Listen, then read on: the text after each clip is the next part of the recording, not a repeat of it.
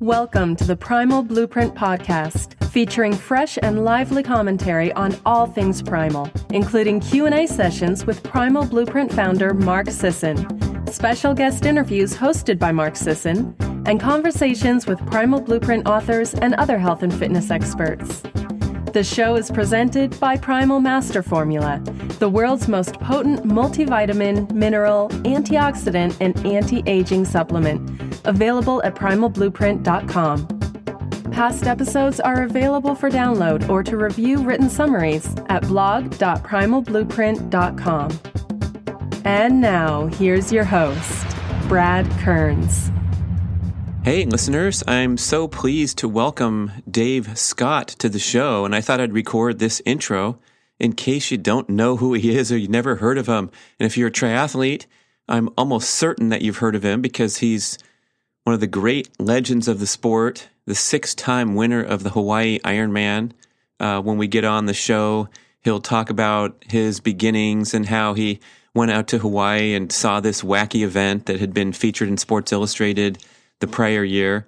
He saw that and he said, you know what, I'm going to race that thing. Even though those crazy distances, everyone was thinking of survival, he went out there and destroyed the field and kind of ushered in the professional era of the sport where he was a proclaimed full-time triathlete. He was coaching swimming in Davis, California, and training literally all day long with his swim workouts, bicycle rides, and running. We're talking hundreds of miles pedaling the bicycle a week, running 50, 60, 70 miles like a proper marathon runner, and swimming for hours and hours. So Dave Scott definitely ushered in the professional era of triathlon. And another unique feature about him and his career is he is very, very steeped in the science of exercise physiology as well as nutrition, always has been. So he's kind of been a leader for both the athletes and the people that he coaches. Everyone looks to him for guidance and for the scientific validation of all the training patterns that varied and emerged over the years. What's really interesting and especially gratifying for me is to see Dave has made this transition from the carbohydrate paradigm and the high carbohydrate training and eating patterns of endurance athletes, and now he's full deep into the low carb and even the keto scene. And towards the end of the show, he gets on his soapbox and goes off. It's pretty awesome because Dave's a mild-mannered guy, but this is a very big issue. It's the issue of endurance athletes and all extreme athletes or devoted athletes potentially and now scientifically validated to be compromising their health while they pursue fitness due to the adverse dietary practices, the high consumption of refined carbohydrates in the name of performing and recovering for their events, whether it's CrossFit or anything that's cardiovascular. As Dave laments on the show, he was a guy that was eating those mountains of carbohydrates, some of them not too healthy. He was working for companies and pitching products that were pushing refined carbohydrate products onto the athlete. And that was because we were kind of stuck in that carbohydrate paradigm. Dave said the science was there, but we just kind of ignored it or pushed it aside. And now we've had this wonderful awakening, and he's at the forefront with the athletes that he works with and all the traveling and lecturing that he does. I think you're going to really enjoy this show, and you're going to get a beautiful blend of deep science where it's almost hard to follow, but you can definitely appreciate this guy knows what he's talking about. This jock knows what he's talking about. But you're also going to get insights from the mindset of a champion athlete, just real life insights about what it takes to be out there performing at that high level and working with other athletes, because Dave has worked with many world champion, Hawaii Ironman, top level performers in recent years. And he also works with plenty of recreational athletes. So this is a show that has something to offer for everyone. Please welcome Dave Scott from his home in Boulder, Colorado. Thank you so much for listening. Welcome, listeners. It's Brad Kearns, and guess who I caught up with finally? It's Dave Scott, triathlon multi-sport endurance legend. How you doing, Dave?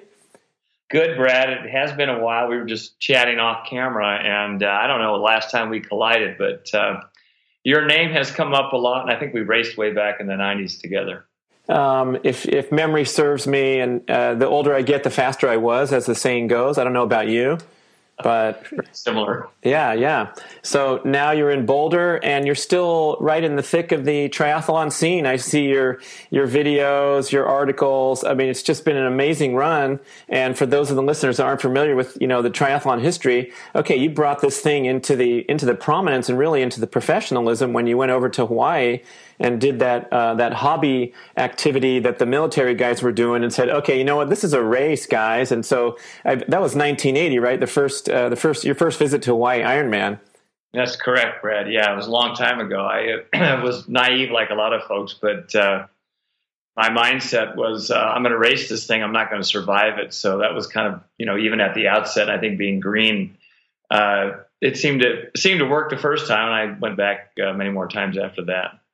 Many more times, got 6 wins, as any dutiful triathlete should know. And it is kind of cool to see how well people remember the old days and the battle of you and Mark Allen and all this stuff that's in triathlon lore. But it's so long ago now. The years go by quickly. But the other thing that's interesting about that, just to jump a little bit, is that the caliber of your performance 25 years ago still stacks up very strongly to the modern age here, where we have all this high tech and this biofeedback, and of course the nutrition and all the advantages. Oh, the coaching, I forgot to mention that. So what's your quick quip on that, man? How did you guys do this so long ago on those clunky bikes without any synthetic performance fuels or really even any advanced biofeedback tools to use?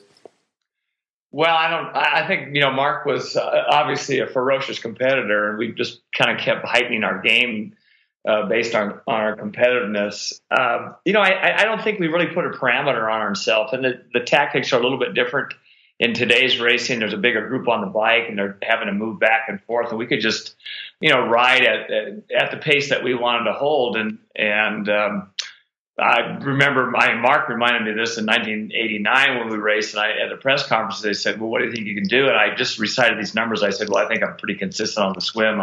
I'll ride this fast, and I can run about 6-minute miles for a marathon. And I think everyone gasped, and Mark and I joke about it today because, I think he went home and went to bed and said, I think I can do this as well. But boy, Dave Scott set the bar high. So, I honestly, Brad, the athletes today are such brilliant athletes and tremendous runners. I mean, if you look at the half Ironman, the 70.3 races, their times are just phenomenal. And I'm just waiting for them to step up in Kona and be able to particularly run fast on the marathon. And that hasn't happened. So, Mark and I, our times do kind of hold the test of time, at least for a while. So you're saying your prediction at the press conference was more accurate than Arturo Barrios predicting that he could get off the bike and run a 2:14. That was a famous one. Arturo Barrios was a world-class, I believe, held the world record at 10K for a while in 27 flat. But to get serious about the issue here, maybe there's that specificity where you were training with really a devoted focus to excelling in October at Hawaii Ironman as your most prominent goal, and what all that entailed out on the island, where the translation from doing a half in under 4 hours and smoking the run at whatever pace, 13 extra miles is a whole different. Is it a different training pattern as well, and a different mindset? Well, I think the training, really to a fault, maybe we'll get into this, but, I think to a fault, a lot of us did a lot of volume, and we know that that's not necessarily true. I'm actually giving a talk at the medical conference in Hawaii coming up this Sunday, just about high intensity interval training, which I did. Yeah, Dave Scott says, don't do what I did. Welcome, physicians. Well, in some ways, I did that way back when I was doing higher intensity stuff, and I came from a background in water polo and swimming, and we incorporated that, and also a lot of strength training, which I still do today. And I think a lot of the athletes are very seasonal on that, and that's a mistake. So, some of the things that we did was really on a whim. It was trial and error, and it worked, and we followed a little bit of the science. But, I always felt, even way back when I was giving out information, that I said, this is on the cutting edge. But, ironically, Brad, as you know, certainly the nutritional side of what information we were doling out, like carbohydrates work, and you need to eat a lot of carbohydrates, and you need to train with carbohydrates, and you need to fuel yourself with carbohydrates. And there are good studies obviously showing that you get good refueling, blood sugar levels stay low, you can replenish muscle and liver glycogen levels, protein synthesis happens, but we didn't really look at the whole spectrum. So I look back at what I did way back in the 80s and 90s, and I think I was able to survive despite doing a few things that were really wrong. Well, I suppose that you had built a fair measure of fat adaptation back then, just from the tremendous commitment to training. So it's possibly even that the average recreational competitor can benefit further from this transition away from carbohydrate dependency and high sugar consumption associated with endurance, and looking at that the latest breaking stuff. And we'll get into this further with keto and with the whole low carb movement. But I bet you probably would have done pretty well back in the day, going 4 hours on one fig and a bottle of water, right? Well, interestingly, I think I was quite fat adapted, even though my dietary intake was really high in carbohydrates. And I actually spoke with Tim Noakes recently, great scientist and medical doctor out of South Africa, and he has done a 360-degree turn, and I'm sure you're keenly aware, Brad, that he's put out a book, The Real Meal Revolution, and it's really on the Banting, which goes way back to the start of the ketogenic diet. And he was one who just went out there and he said, need carbs, carbs, carbs, carbs. And we didn't really look at the whole, we didn't really look at the whole picture, what happens if we're fat adapted. But getting back to this, he had actually commented in his book, Lore of Running, well before we had chatted, about, Mark Allen, Dave Scott have to be burning very high levels of fatty acids in that run they did in 89, the pace. And we're looking at obviously people that are fat adapted now they're oxidizing fats at a very fast rate. We were doing it then despite the high intake of carbohydrates. So I think the training evolution that we had obviously kind of segued to that, but we, health wise, that was the wrong thing to do. And we can kind of get into this because, the amount of carbohydrates that a lot of athletes are eating, including myself, was really a mistake. Do you think there's any adverse effects, today in terms of what you did to your body, not only the high carb diet, but the training volume? Or are you feeling pretty good? You're strong? You got any complaints? Oh, I got a lot of complaints, but I think of both of those areas that you just mentioned. I think there's a long-term issue that a lot of the endurance athletes that are following a carbohydrate regimen, they become very glucose sensitive. They become insulin sensitive. As soon as they take in that sugar, they're processing it, but they're having to, there's lots of different steps in processing it. We can look at, initially when they take it in, it has to be transported. Where is it transported? Eventually, is it transported to your brain, to your muscles, and then how are we storing it? And I think the bad ramification of a lot of athletes, and certainly, just people that are trying to follow a healthy lifestyle, is that they're getting these massive increases of insulin. And insulin is very inflammatory, as you know. So, I think, what I did during my career was, I fueled myself with carbohydrates, and I ate a lot of crap. There was a lot of carbohydrates that were, just dreadful carbohydrates. And now we know if you're going to be keto adapted, you got to be at a very low level.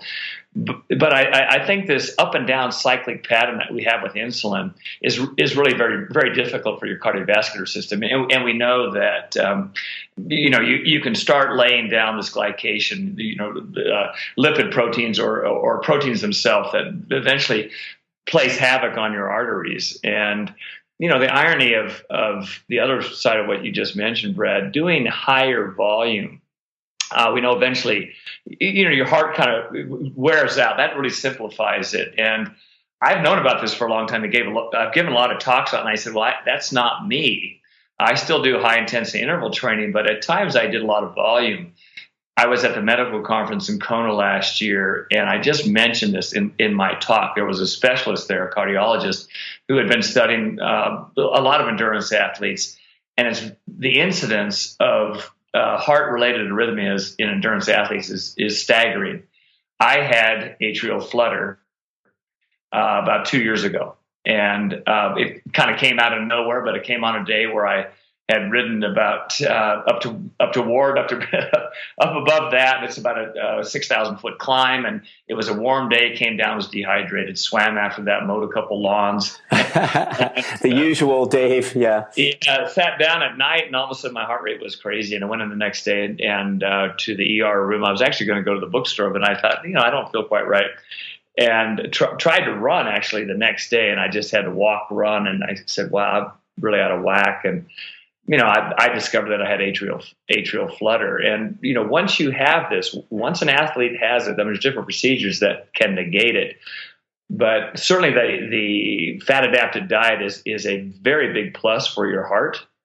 You get away from the carbohydrates. And I've kind of negated that over the last 2 years by shifting to this higher fat. And there's some really interesting studies looking at it as well. So, kind of answering your question, Brad, in a long-winded answer, I think a lot of athletes that think more is better, bigger volume is better. Are you really laying down your aerobic plumbing? And I think, we look at aerobic plumbing, we can look at oxidative enzymes and blood volume and hematocrit and hemoglobin and mitochondria. Well, what happens with the longer volume is that you really destroy the capability of the mitochondria. And that is really key. And that's why a lot of endurance athletes on that singular day, whether it's Ironman or it's a 100K running race or whatever it may be, they can do it on that day, but they better not keep training that massive volume kind of hard, because it really affects your stroke volume, your cardiac output. A lot of athletes are trying to rev up their heart rate. They're keeping their heart rate high for a long time, as I did. And their stroke volume, amount of blood that they pump per beat times their heart rate equals their cardiac output, the amount that they're producing per minute.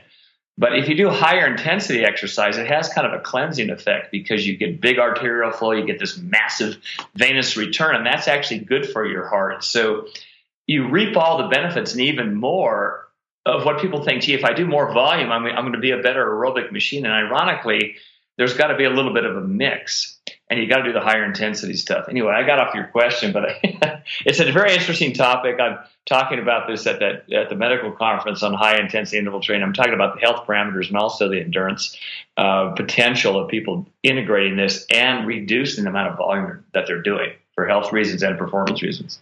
Wow, you covered a lot. It's nice that you're mentioning this story, because I'm glad you're okay. But as we both know, a lot of our peers have been stricken with very serious cardiovascular disease problems and even sudden death and terrible things.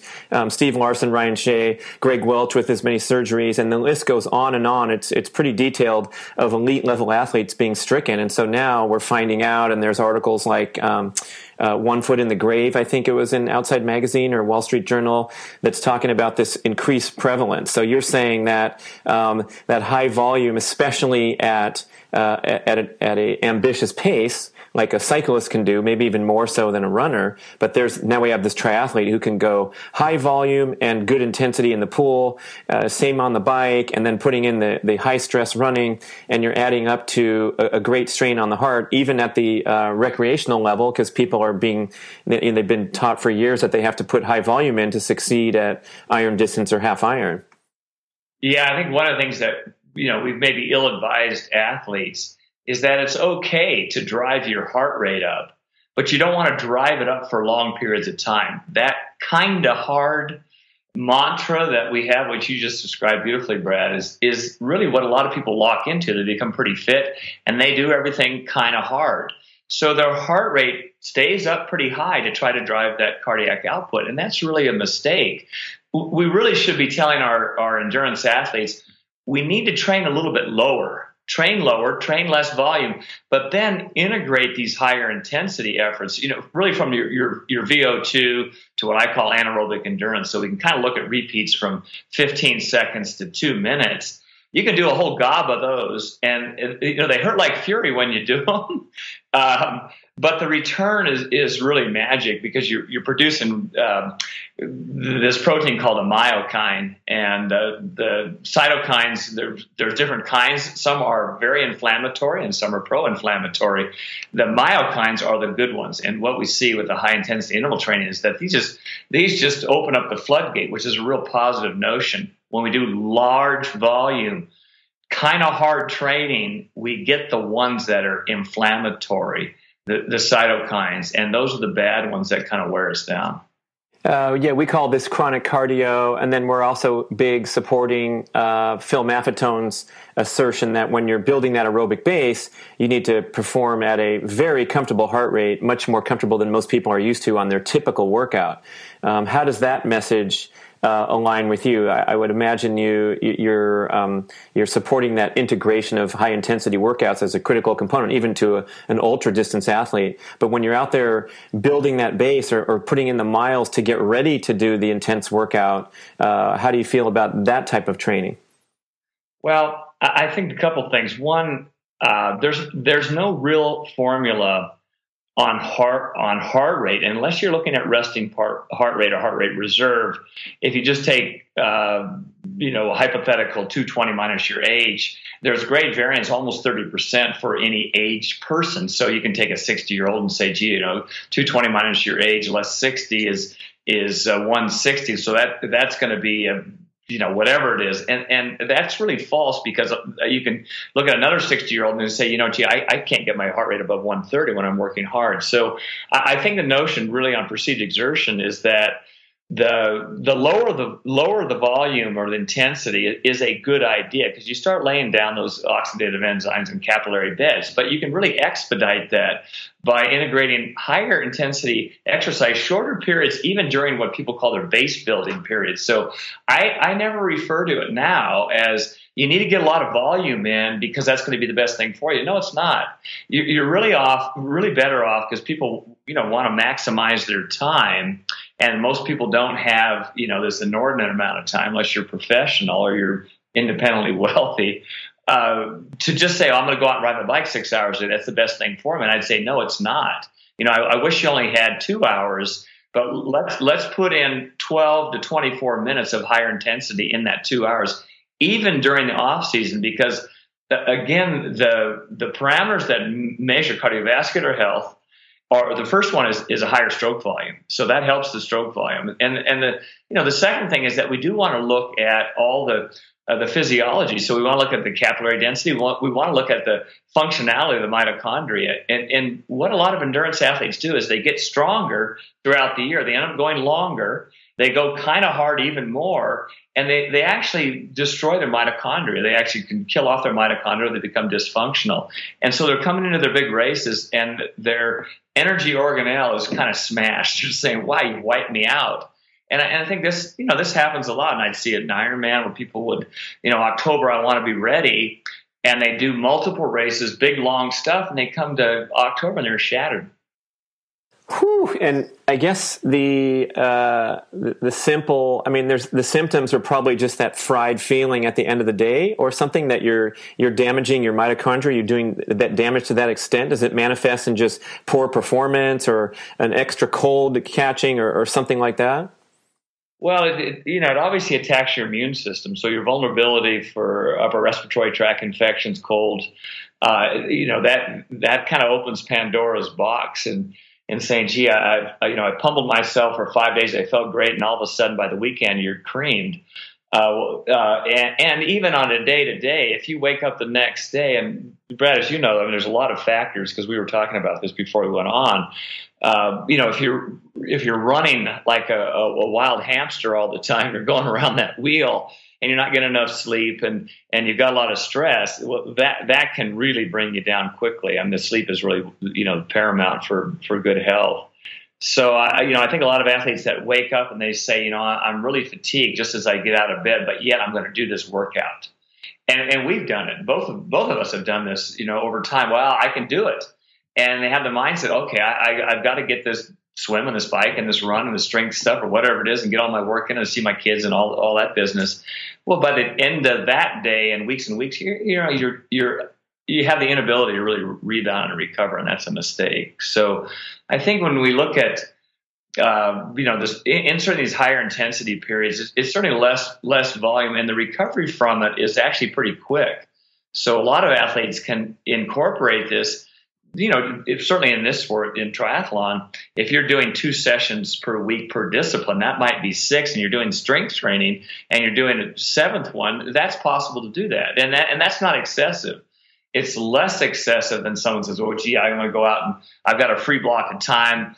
I'm unemployed now, so I'm going to go out and exercise 40 hours this week. Well, that's not good advice.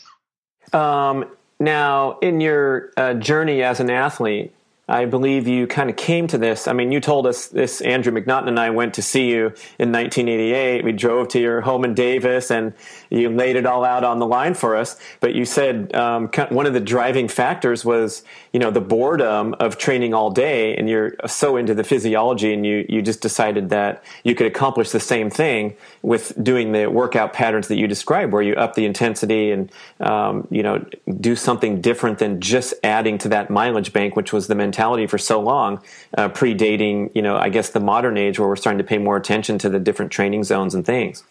Yeah. Yeah. I think, a lot of endurance athletes just kind of slog along, and it's broken conversation pace if you're running. And that's real common. And in Boulder, where I live, not picking on an individual, we have a lot of skinny, fat people. We have a lot of really unhealthy people. They look thin. They look good in their clothes. They have no lean muscle mass. They're bent over exactly. And I think a lot of them just are always in that kind of aerobic zone, and they'll ramp it up a little bit, where, again, I keep using the two words kind of hard. So, what happens is that they don't really enhance their physiology. Over time, they start wearing it out. And, I remember Andrew actually bumped into him a couple of years ago, and we were chatting in Kona. And I think, there's a couple things to keep in mind when we talk about doing higher intensity. It's not going to failure when you're doing the exercise thing. You kind of want to feel this huge fatigue. And so, for example, let's just say I said, let's do 6 times 1 minute on your bike. And I'm going to give you 2 to 3 minutes recovery in between. And you're asking, well, how hard? And I say, as hard as you can go. And we're going to combine standing and seated, or we're going to go up that little grade. Well, it's only 6 minutes. You think, well, that can't be too bad. And you get through the first couple, and all of a sudden you think, wow, my legs, my whole body is feeling this fatigue. And that's the stimulus for these very helpful myokines, these proteins that we produce. And again, when you do these short periods, you get this great cleansing action from these myokines, which are really good for your system. You don't get this doing that long aerobic run with your partner. And I'm not adverse to that at all, Brad. I think people that would be doing Ironman, they say, gee, I want to go out and ride 5 hours, or I want to run 2. I'd say, yeah, let's go do it. Part of it's confidence. There's a certain amount of eccentric load that if they're not doing strength training on running is a real plus. But you don't do it every week. And the protocol for a lot of endurance athletes is that, gee, I have the weekend, so therefore Saturday and Sunday, I'm going to go out and do big, long volume days, and I'm going to do them hard because I'm with my buddies, and they're going to push the pace. So we're all going to do it hard. And one male or female is always on to race. And so you kind of up it even more, but you do that every single weekend. There's a lot of athletes that have that kind of destructive pattern. I'm going to take that quote and run with it. Dave Scott says, kinda hard is not really going to get you. So it's really kind of, when it's time to go hard, you go hard, and you really blast it, and you get that hormonal, that cellular benefit, and a little going a long way, I would assume too, where you don't have to do that multiple times throughout your week. Yeah, there's a lot of studies on this, and of course I'm fascinated by it. And I'll just give you a real raw example. One of the studies looked at cyclists, and they went 8 times 4 minutes. And 4 minutes is a good block of time to look at your VO2 output, but it's 32 minutes of exercise, which I think is too long. It's really hard to sustain close to your VO2 or within VDO2, within 5% of it. So I look at that, but then there's a comparative study looking at physiological adaptation and muscle adaptation, because you're really trying to stimulate these fast twitch muscles, the ones that are the fast ones and the super fast, the 2A and what's called the 2X muscle fibers. And that's why you're doing this higher intensity interval training. So you have to look at a 5-minute, or in this example, 8 times 4. But they also looked at 30-second increments. What if I do 30 seconds really hard? And ideally probably increase in the rest as you go through the set. And I don't remember the exact protocol, but let's say it's 30 minutes of that. That would be extraordinary. I think it's too much. But let's say you did 60 repeats of 30 seconds. God forbid if you did that. I think that'd be a terrible test. But they basically found even on smaller doses, it's all the way down just to one single 4-minute effort and a block of 8 times 30 seconds, so 4 minutes and 4 minutes. They found equal gradient increase in performance and physiological cues. So in other words, you can shorten the distance. I think there should be a mix. And I think we should be doing these VO2 down to these short 15-second ones. But I think that maybe the comment is that if you do a mixed set, and I can give the listeners an example. If I'm doing somewhere between 12 to 20 minutes and I'm doing it hard to very, very hard, and I'm doing these shorter blocks, you might want to integrate a mixture of these. So, for example, 1 times 4 minutes, depending on the environmental conditions outside. If it's real humid, you have to give yourself more rest. If you're just starting out, it might be a 1-to-1 rest ratio. So it's 4 minutes on, 4 off. And then, you could come back and do 8 times 30 seconds. And then let's say 3 minutes and 6 times 45 seconds. Again, you can add up the math on this. So the total work time, not work plus rest, is 12 to 20 minutes. Most people get a magical return just by doing that much. And I'm talking about the cardiovascular. We always talk about the cardiovascular. So it's swim, bike, run, rowing, Nordic skiing, whatever it may be. We kind of all fall into that. If you're doing strength training, because the load is so much greater, the segment length and the duration is quite a bit less, and the rest has to be a little bit longer. But the same thing applies. A lot of folks that are aging, like myself, Brad. Oh, I read an article recently that said you weren't aging. So okay. Well, I still do my exercise, but I'm careful on what I'm doing. I'm describing, what I do today, but I swam and rode my bike today. So I got that in. Where was I? I kind of forgot what I was talking about. What was that question? Hit me again on that one. Oh, mercy. You're talking about the strength training being, it's more difficult. You're under load, so you don't have to go for 45 seconds doing squats. I'm guessing you can do shorter sets. How did I save that, Dave? I totally forgot we were talking about too, but it just popped into my head. We were talking about aging and our mindset. I remember what I was talking about. For older athletes, or if you're just beginning, the strength training really is magic. And when people think about strength training, they think, "Oh gosh, I can't go in there and lift weights with that gorilla over there." There's a ER doc, but he's also heavily involved in sports medicine. And his name is Doug McGuff, McGuff.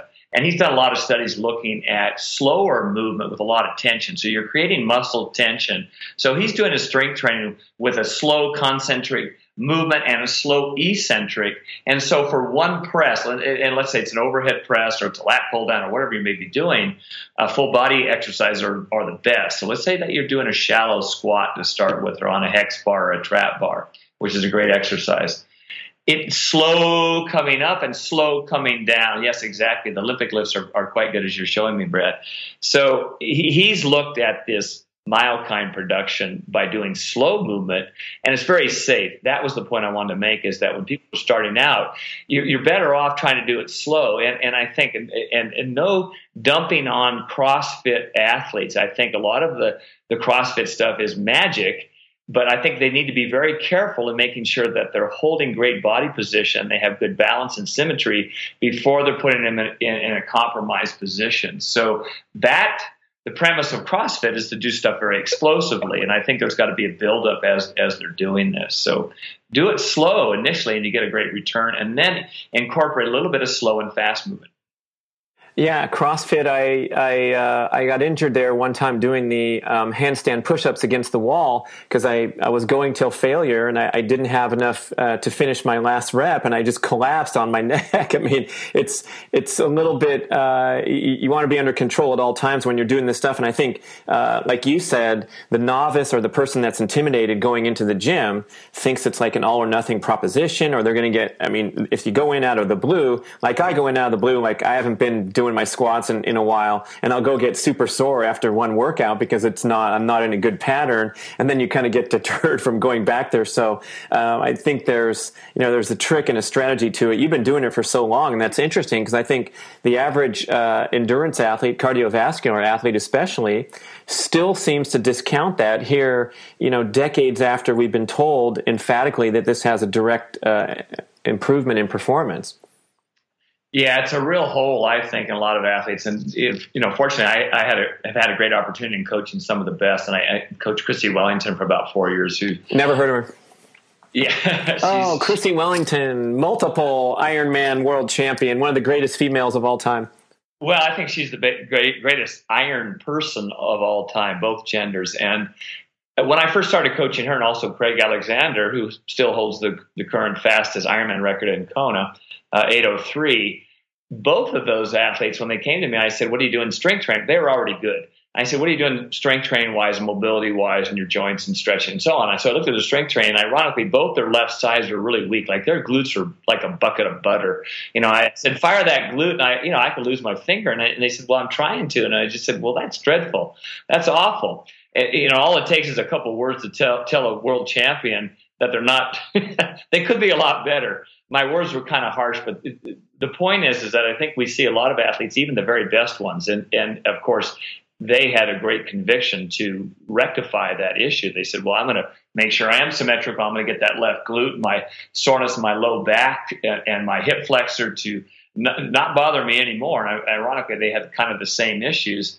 And so we can see the world's best that maybe are not as balanced as they should be, not as strong as they should be, not have the mobility. And certainly the endurance athletes that I work with, we see terrible mobility in the thoracic spine, their rotator cuff, and in their hip. And those big areas, quite often, even if you lose a couple millimeters of mobility or strength, you have the inability to fire the muscle completely. And then all of a sudden they say, gee, my performance is falling off. It might be age, it might be wear and tear. And I think, that's kind of presumptuous. And I think if they would actually incorporate what I call mobility, stretching, and strength training as part of their routine, it doesn't take a lot of time each week, but the return is huge. Hey, Dr. Kelly Starrett says endurance athletes should spend 15 minutes of every workout hour working on mobility, flexibility. That's a big chunk, unimaginable to most people that want to get their mileage up, but that's a good point. Dave, I want to transition a little bit to a problem that I seem to notice in the endurance scene, and that is there's still people carrying a lot of excess body fat, and it's probably attributed to lingering carbohydrate dependency, maybe those training errors where they're going kind of hard a lot and creating that need for dietary carbohydrate and just not really getting the intensity in which could have a good trigger to drop body fat. What do you think in your observations?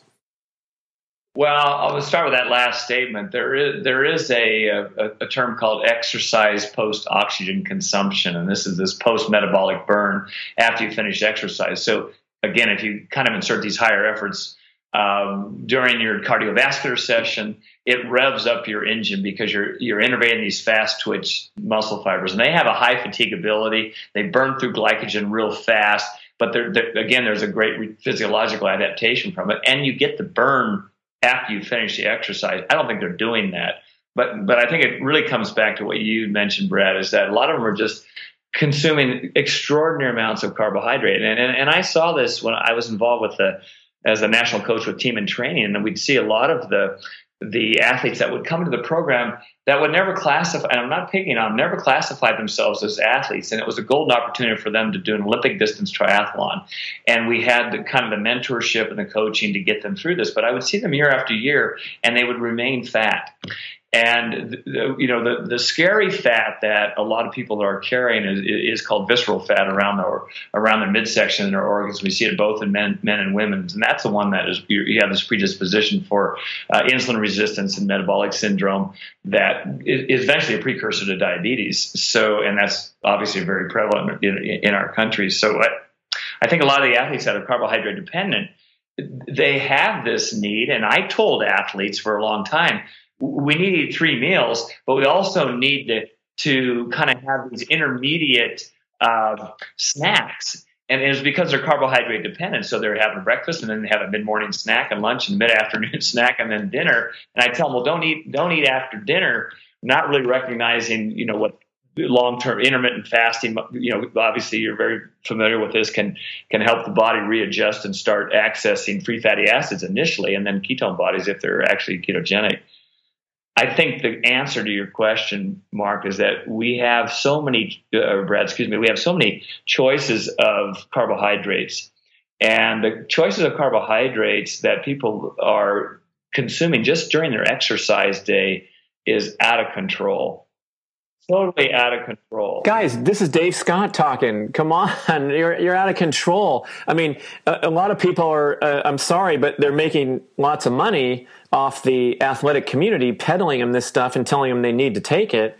And in some ways they're right, because if the overall diet is off base, you are going to be hungry and you're going to need that gel to make it home before you push the button for Uber when you're 12 miles outside of town. So we're talking about a comprehensive plan here to modify the training in the manner you discussed and also transition the diet towards something more healthy. Yeah, you hit it right on the nose, Brad. And I can profess that, gee whiz, I know all this stuff. Well, I told athletes for years, we need these carbohydrates. And I work with companies that pay me money that push carbohydrates. And again, the science was there, but it was really buried. And the whole notion that saturated fat was bad for us, and all fat was bad for us. And I went through the early 80s thinking, gee, if I eat one molecule of fat, it's bad for me. So therefore, I'm going to increase my carbohydrates. I might as well eat a bag of rice cakes because that's a lot better than an avocado, which is nonsense. So I think, first off, if we were both sitting in a room and we're talking to not just the super athletes, but just a mixture of athletes and people that want to be healthy. One of the first things that they could do, a lot of people, can check their blood panels. They can look at their C-reactive protein. They can look at uric acid levels. There are other markers that will give them indicators of, gee whiz, I'm really eating poorly. They can get their LDLs fractionated and see what's going on there. First thing that they do is they eliminate the really simple carbohydrates, and those are really the juice form carbohydrates, whether it's sweetened teas, it's Coca-Cola, it's whatever, it's the fluid replacement drink, Gatorades that are out there. You just know you've got to get rid of them. It's apple juice and all the above. So, and I'm pretty potent on that message, but I think that's a start. And some folks will see that they actually have, great change by just doing that. And then, if they're really shifting to fat adaptation, then they've got to look at the remainder of carbohydrates that are out there, whether it's grains and pastas and certainly all the packaged foods. And they also simultaneously have to get rid of the trans fats, and that will start cleaning up their diet. How do you find the clientele that you work with? Are they receptive to this? Do you see a movement building where people are going to, in mass, transition away from the mistakes we've made in the past? Or where do we stand, in your opinion? I think we have a lot of resistance, but I think we have open ears. I mean, what came out from the last 50 years was don't eat saturated fat. You're going to be a lot healthier. And look at our country. Look at our athletic pool. As you said, a lot of them are very overweight, very unhealthy. We have the highest incidence of metabolic syndrome, diabetes in here, insulin resistance, leptin resistance. Everything is catastrophic because our diet didn't work. And then we went through that phase where everything was no fat. And so it was really high sugar. And it was $1 billion industry. And we realized that didn't work either. So I think athletes and other lay people are looking at it's not working. Is there better advice? Is there a better avenue out there? And looking at a higher healthy fat I always say HHF, higher healthy fat, moderate protein, low carbohydrate, and people think, well, gee, that's no carbohydrates. It's not no carbohydrates. It's really looking at net carbs from the healthy carbs, and obviously there's a lot of starchy carbs that are out there. There's fruit that has high levels of fructose, but there are a whole bucket of really healthy carbohydrates, and we look at kale and broccoli and spinach. The list of peppers. The list is really endless. Leeks. I put them on my tray every night and cook them. We're looking at net carbs, so we're taking out the fiber content from those carbohydrates to really get that carbohydrate grams down. So if I have 6 grams of kale and there's 2 grams of fiber, the net is 4. And so we really want to look at that. So there's healthy carbohydrates that we should eat, and that's part of our regular diet. But wow, are we just smashing our diets with an endless supply of bad carbohydrates? It's really scary what's kind of happened to our country, but it's also scary for the athletes that are doing this, because right at the outset of our chat, I think we're really pumping our pancreas to pump out this massive levels of insulin, and insulin is inflammatory. Sugar is inflammatory. So I think, gosh, for long term, for this country to turn things around, I hope people do listen, and they are listening. I just posted a thing, a couple articles on my Facebook that riled up a lot of people. Like, how can you do this? And there's a lot of folks from American Heart Association that, and I'm not picking on the physicians out there, because there's a whole slew that have looked at it, and they have a lot more credibility than Dave Scott or Brad Kearns. These people have published, PhD publishers as well, that have looked at carbohydrates as working, and absolutely they do. And now they're kind of looking at the complete science, and looking at the science that was really uncovered because it wasn't thorough way back when. And so the standards by the FDA and the government were really mandated, and we all follow them. And that's the scary thing. And now people are going, I don't really buy all that. I'm going to try something different.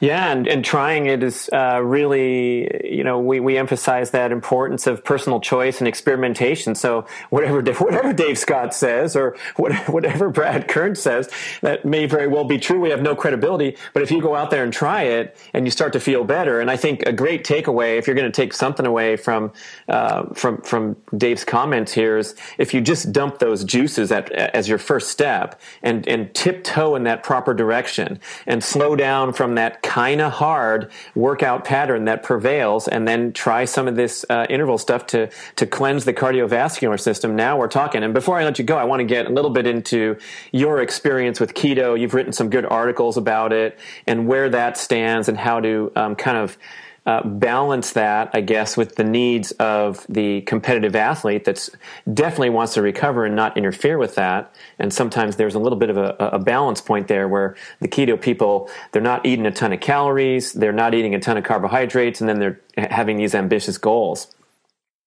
Well, I think we have to look at the science. We have to look at really great data from the scientists that are actually investigating this. And, their reputations are online. And there's a number of them that are out there that have published for a long time. Jeff Volek and Stephen Finney and Dom D'Agostino and Dr. Veach. These are scientists that have looked at fat-adapted athletes and really looked at nutritional ketosis. And for the layperson, that's getting that net carbs down to 50 grams of carbohydrates per day. But on an athletic side, people that are active, and the activity level depends on your metabolic rate. The variance on that net carbs, because here we are telling them don't eat as many carbs, can really vary between about 75 up to 150 grams of carbohydrates per day. And you really need to measure your blood ketone levels to actually know whether you're not in ketosis. Most athletes will know. They will know when they're there.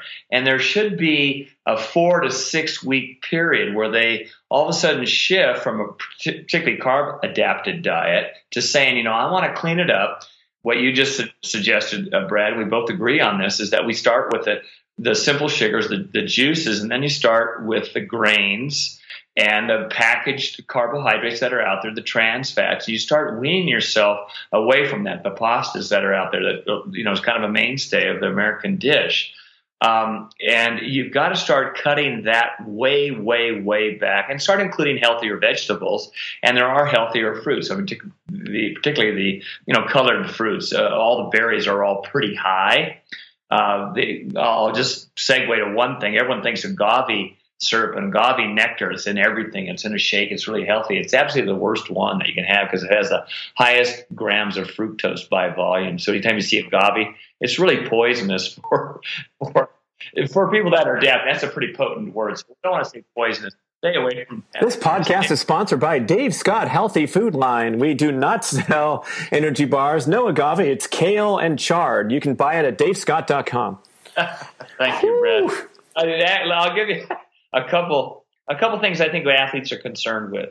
I'm not going to be able to fuel myself under higher intensity, and that's not true. There's show me one study that's not funded by someone else, and I'm not going to bring it up, that says we're not accessing our high anaerobic output on a fat-adapted diet. That's not true, because the ATP that we use is really for 95% of the energy production. Anything about 15 seconds or less, it's stored phosphagen. So we're tapping into this ATP. I think the second thing, which is very, very interesting, is that when we look at muscle liver glycogen replenishment from a day-to-day basis, I had a hard workout on Monday. I want to do it again on Tuesday. What happens with the muscle liver glycogen stores? We know they go up with carbohydrate, but they actually go up higher. They go up higher with a higher healthy fat or a ketogenic diet. And there's a number of studies that are showing that right now. The faster study you're referring to, for sure, where the high fat, low carb guys replenish glycogen faster somehow, even than the high carb guys. That's exactly right. And the other thing is, during exercise, the pathways are kind of similar between protein and carbohydrate, and there's actually a sparing of the blood proteins. So the circulating blood proteins are actually higher because we actually tap into those and use those as fuel the longer the exercise session goes. And those are higher post-exercise. So there's generally less muscle damage with a ketogenic fat-adapted person as opposed to a carbohydrate. And that's, people are looking at recovery, but it's also, again, I look at the inflammation that occurs with the carbohydrates. But I think those two things are quite interesting because that ultimately affects the performance of the mitochondria, and the mitochondria are going to be healthier as a result of the healthy fat. I'll just mention one more thing, Brad. I think just from a health standpoint, if you feed folks high, healthy, saturated fat, and we can look at different forms of saturated fat, and we can reel off the healthy fats, from cold water fish that are high in omega-3s to olives and avocados and even hard cheese. And people say, well, how about yogurt? And I don't steer away from that in the whole carbohydrate, but it's got to be whole fat, plain yogurt, not whole fat vanilla yogurt, but plain yogurt as well. If we look at the high fat intake as opposed to a carbohydrate intake, people should really look at their fractionated LDLs and see what happens. And there's a lot of studies now looking at high healthy fat is lowering their LDLs. And we've got to look at the bad LDLs, not the fluffy ones, because that's really what we should look at. And ironically, the HDLs seemingly go up, and a number of studies have shown that with the high healthy fat as opposed to carbohydrates. So I'm kind of nuts about it, as you can tell. I think it's something that, as I don't really know what my title is, but certainly trying to direct people in the right way. I went to Australia about 25 years ago, gave a clinic, and all the people were kind of old like me. And I went back there again. They said, Dave, you told us to eat all those carbohydrates. And I said, yeah, sorry about that. I'm glad you're still alive. You have any heart issues. And, I think we need to stand in the face that, we didn't review the science as well as we could. And I have a science background. I thought, gee, I'm kind of on the cusp of this. Well, hardly. I missed it. Tim Noakes missed it. And there's a lot of MDs and PhDs that missed it as well that are now coming out. And there's some, I think, that, should be given the Nobel Prize. I think Jeff Volek and his studies, Low Carbohydrate Living is a fantastic book to start with. I actually have it. And Yeah, it's screenshot. There you go. Yeah, and it's a great, easy read, and he has tremendous science in here, and you can read the science reviews. And I think that's what people want to hear, because anecdotally, we're going to get slammed, and you are, by telling people to eat high healthy fat and lower carbohydrate. But I always kind of refer to good science and come back to it, and also what was really studied and what was kind of mandated and paid for by a lot of big industry, pharmaceuticals and the FDA, and kind of followed that. And that's scary, because we have a huge, no pun intended, we have a massive problem in this country and really worldwide. Dave, I got you going off, man. I like that. I mean, it's a hot topic. I mean, I kind of liken it to when you're talking about the ignorance of the science and all that. It's kind of like the investment bubble. When we're sitting here on an investment show and we're during the .com craze, and you and I are saying, Apple's a great buy at 831. I see only future potential. Or a company that hasn't made any money yet, and everyone's talking about, when to buy and sell, whether it's at 87 or 93, and they haven't even made a profit, but everyone's collectively buying into it, and therefore there's a bubble. And I think that was us as the athletes thinking, well, look, Dave, no one's ahead of you on the road in Hawaii. So whatever you're doing is working okay by many important measures. So, we're going to look to the examples that the elite athletes are setting. And now I think at the end of your diatribe, I'm concluding that you probably could have gone 755 in Hawaii in 1989 had you been eating keto. I don't know. Would you agree or disagree? I think there's maybe a number of factors, Brad. We can always postulate that, boy, I coulda, shoulda. I think we had the capability of going faster. And I think you hit it right on the nose, is that, we look at the better athletes. What are they doing? They're doing a lot of things right. So somewhere in the scheme of things, where we're standing outside and saying, no, you're not doing this right. You're not doing strength training right. Your volume's too much. Your intensity's wrong. Oh, by the way, you hold the world record. Well, they're doing something right. So we need to look at it. And quite often the science, and certainly in triathlon, has kind of followed the sport, because the sport was relatively young. So the scientists said we better start doing blood draws on these people and see what's going on, and muscle damage, and what's happening in their glycogen stores. So all of a sudden the science said, well, this is what we really see. But the athletes are going, well, we already knew that. We knew it to some degree. And again, I feel, and not to keep reiterating this point, is that I always look at this whole paradox. Are we really nurturing the athlete from a healthy standpoint? And are we trying to maximize not only their health, but their performance? And if people poo-poo diet, that's just total ignorance. And if they have blind ears to listening to someone who's going to talk about fat-adapted people, fat-adapted athletes, what are the pluses in doing this? If I was 25 years old now and not 63 on the cusp of 64, I would say, I'd like to hear about this. I would really open my ears. And maybe I had blind ears way back when. I felt like, I'm on top of the world. I don't need to listen to that. But I hope that I wasn't that naive. Oh, I think you were cutting edge all along, and that's what was so amazing to see you leading the charge here, transitioning with all the people that are, on board on this. I guess you'd call it the ancestral example, primal paleo, low carb, keto. So it's been a pleasure to catch up to you and talk about this stuff, Dave. I mean, it feels good because we've come a long way in many ways, and the last parting words you gave there, that we can protect our health as we pursue these competitive goals. That's a really great insight for everyone involved in participating. That's really what it's all about, rather than destroying health to get a medal on the wall. I don't think that's a fair trade. I think you'd agree, even though you sacrifice everything to be an elite athlete, but we want to talk things over when I'm 63, right? You know what I mean? Like let's keep this dream going here. So Dave Scott, what are we gonna plug? We're gonna go look at your website. There's a lot of good content there for free, and I think there's a ton of options if you're an athlete wanting to get coached. What do we got? How do we find you? Yeah, I think the easiest thing, people always ask this, Brad. I think just Google me, and there's either an astronaut or a felon, or you'll find me. So I do pump out a lot of information. I like writing the science on it, and so I have a newsletter that they can sign up for. We put it out twice per month, and I always have tips. And this high fat, low carb diet is really the hottest topic right now. So I address this quite a bit, and I do a number of Facebook Lives, so you can tune into those. I'm heading to Kona real soon, and I have some of those. I'm not sure when you're airing your show, but I do have a lot of Facebook Lives that will be coming up. We try to pick relevant topics. It's not just hopefully gibberish.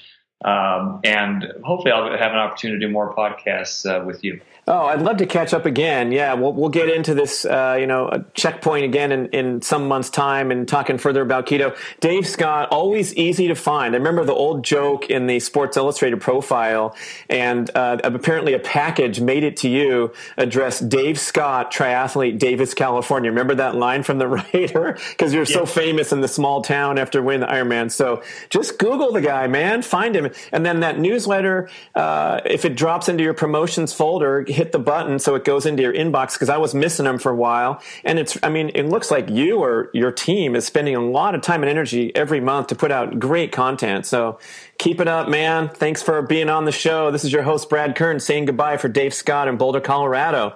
Thank you, Brad. Hi, folks. Mark Sisson here, and I'd like to tell you about my biggest undertaking yet, the Primal Health Coach program. My mission is to create a global network of primal health coaches to help transform the health and consciousness of our communities into ones of optimal wellness and happiness. Becoming a primal health coach empowers you to take your primal passions to the next level and embark on a career you love, inspiring others to live lives of vitality and lasting wellness. If you dream of a career in health coaching but have been held back by worries such as the investment of time and money, then I encourage you to hesitate no longer. Health coaching is the fastest growing specialty in all of coaching, and we've created an online education program that allows you to learn from the comfort of your own home and at your own pace. The world needs primal health coaches to provide a blend of ancestral wellness solutions to the modern health crisis. The world needs you. Are you ready to become one of the world's most trusted, experienced, and knowledgeable health coaches? To learn more about this online certification program and to take the first step toward a career you love, visit primalhealthcoach.com and subscribe.